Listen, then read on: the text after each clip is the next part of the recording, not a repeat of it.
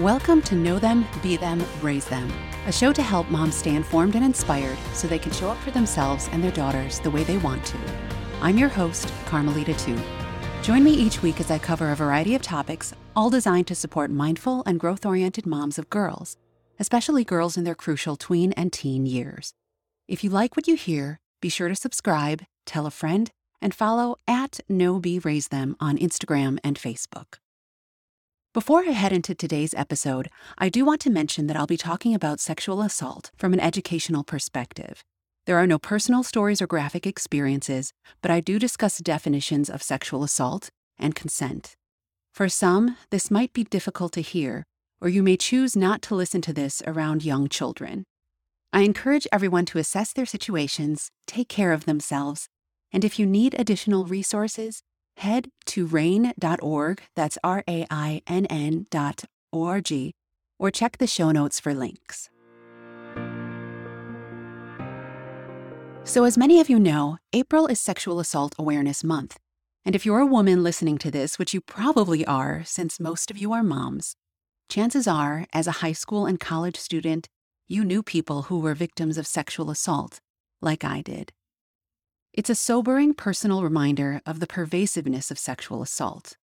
According to RAINN, the Rape, Abuse, and Incest National Network and the nation's largest anti-sexual violence organization, 1 in 5 women experience sexual assault at some point in their lifetimes. Every 68 seconds, an American is sexually assaulted, and 90% of victims are female. And more than 93% of victims of child sexual abuse know their abuser. So while it may be so uncomfortable, I appreciate that there is a month to acknowledge and support survivors, empower us with information, and remind us to educate ourselves and our kids.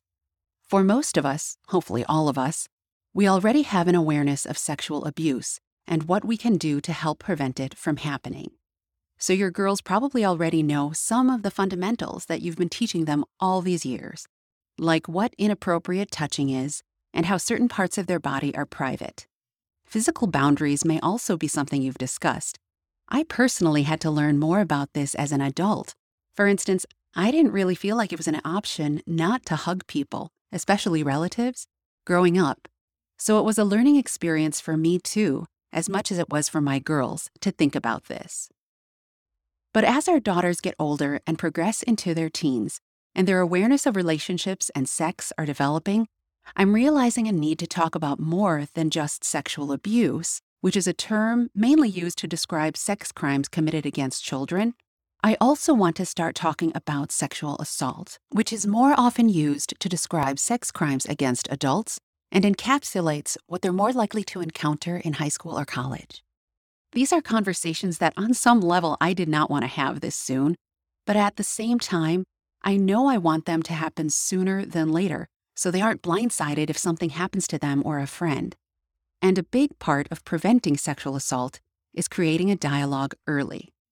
So in case it's helpful to you, I came up with a short list of ideas on when and how to approach these subjects because I am someone that is not very good at just starting a random conversation about these things. And I also have some baseline concepts I'm going to revisit or tell my daughters for the first time about sexual assault. And I'll close with the 7 phrases I want to be sure they hear coming out of my mouth regularly. So when and how to talk about sexual assault? We have to navigate a lot of tough topics as parents, and so many times I don't think to talk about them until a life event brings it front and center. But for something like this, where education is empowerment and can prevent bad things from happening, you don't want to wait. So remember, it may never feel like the right or a good time, but even if it's uncomfortable for everyone, forge ahead and persist, even if it's awkward. If your daughter doesn't want to talk about sexual assault at a particular moment, you can drop it, but bring it up later.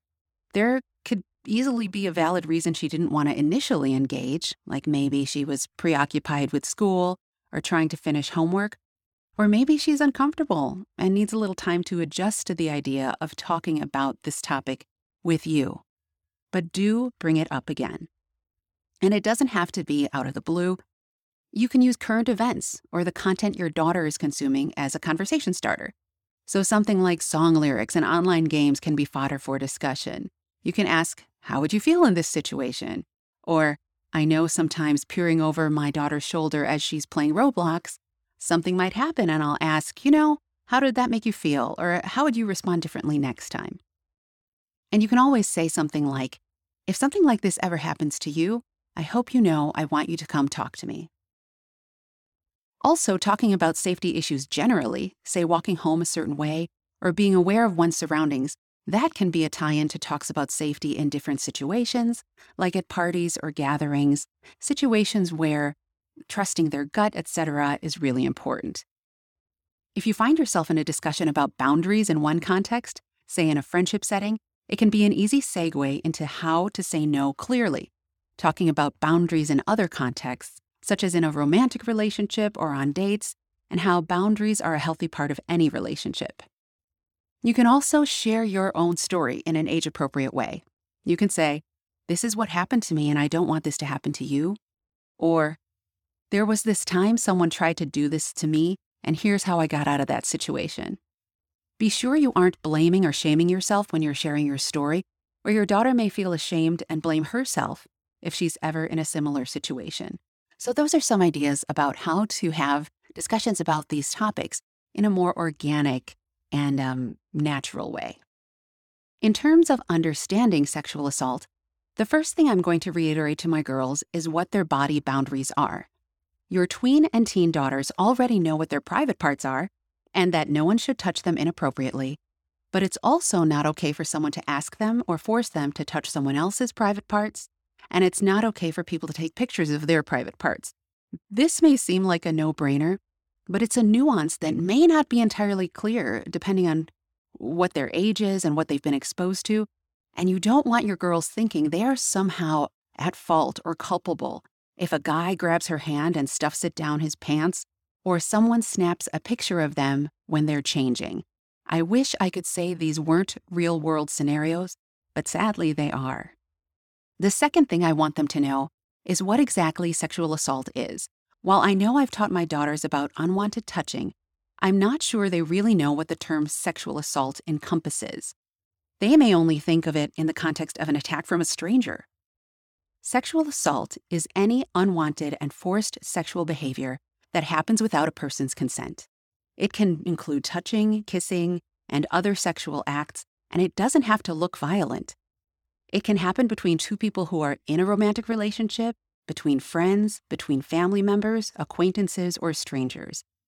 Anyone can be a victim of sexual assault, and sexual assault is a serious crime. The third thing I want them to understand is consent. According to RAINN, consent is an agreement between participants to engage in sexual activity. Consent should be clearly and freely communicated.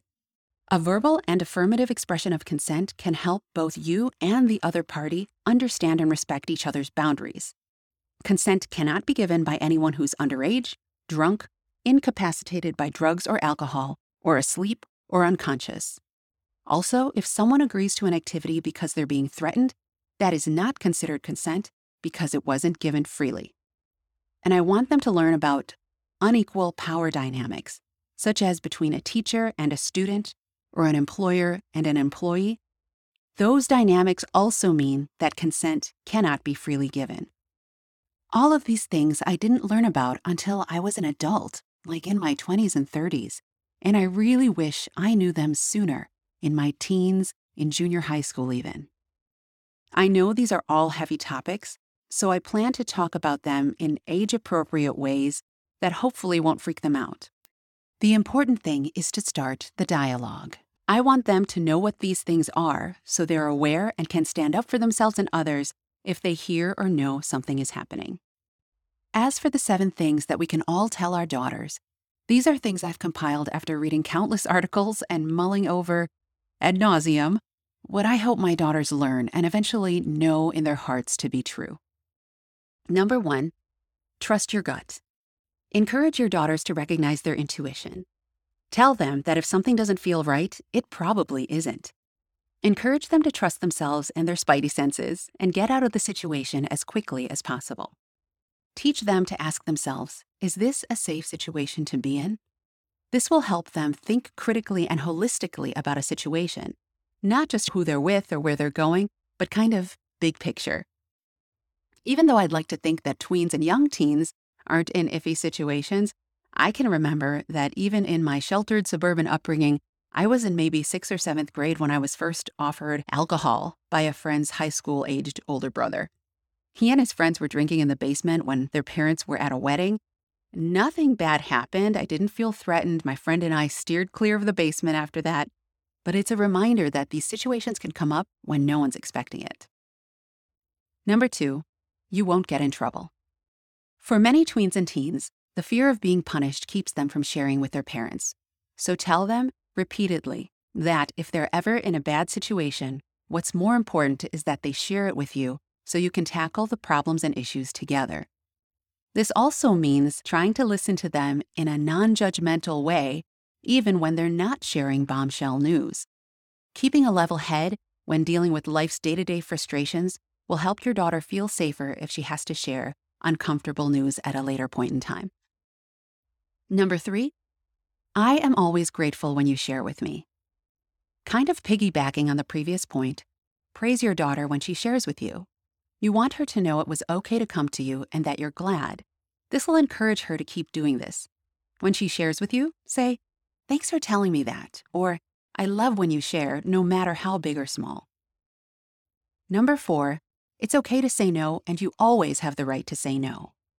This goes back to the concept of boundaries and consent. Help them practice saying no. Make sure they know that consent is a freely given, affirmative yes to something that's about to happen, and anything else is a no. Silence, saying something else that wasn't an outright no, saying yes beforehand and then changing your mind, wearing provocative clothes, smiling, flirting, being in a relationship with someone who thinks they're entitled to something, none of this equals a yes.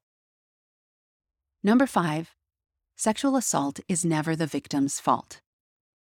The person who commits sexual assault is solely and fully responsible for their actions.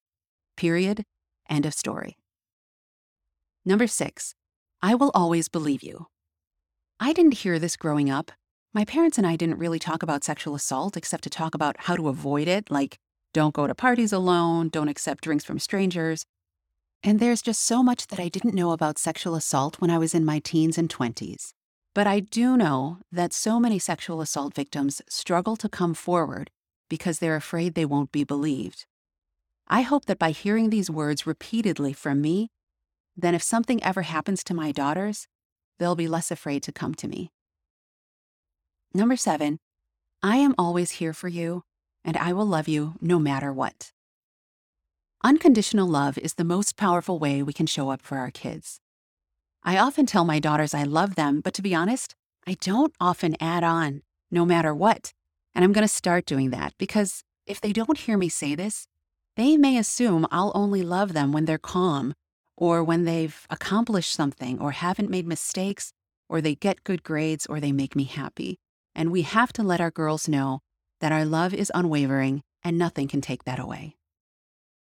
Remember, it's important to arm your kids with knowledge and power to protect themselves, even if you aren't familiar with something or you feel uncomfortable talking about it. And just like we remember instances when someone didn't say I'm sorry, or maybe we know we've never heard I love you no matter what, our words carry so much weight. Our daughters will remember whether we had the courage and foresight to talk to them about important issues like sexual assault and say these phrases that remind them of how important and loved they are, and that you are a safe harbor for her, even during the ugly, sad, disappointing, or confusing parts of her life.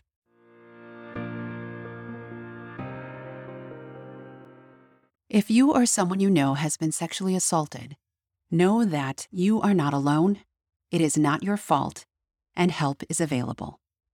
You can call the RAINN telephone hotline, 1-800-656-HOPE or 1-800-656-4673, or head to rainn.org, that's RAINN.org, for more resources and information, including an online chat hotline a Spanish online chat hotline, and other organizations that can help. Thanks so much for listening. I hope you feel a little more informed and empowered by today's episode. Remember, you're showing up for yourself and your daughter by learning about these issues and helping your daughter navigate the world in an informed way. We are all in this together, and I'm grateful to be in this with you. If you liked what you heard, please share with a friend and leave a review on Apple Podcasts or Spotify. And here's to strong women. May we know them, may we be them, and may we raise them.